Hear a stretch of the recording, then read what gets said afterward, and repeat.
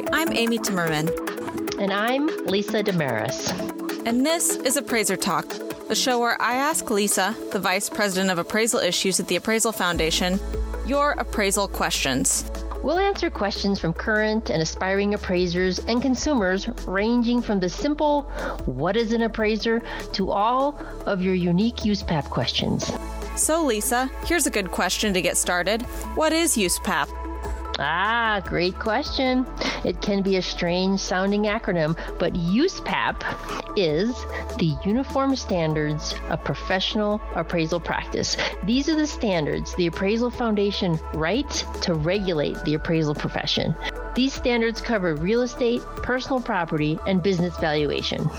So an appraiser would use these standards to appraise my friend's old basketball card collection?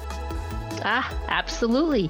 Also, your house or even your small business. They basically cover the basis for appraisals that we see in the United States. In fact, the Appraisal Foundation is congressionally authorized to write these standards, and all 50 states and 5 territories then implement them through their state and territory regulations.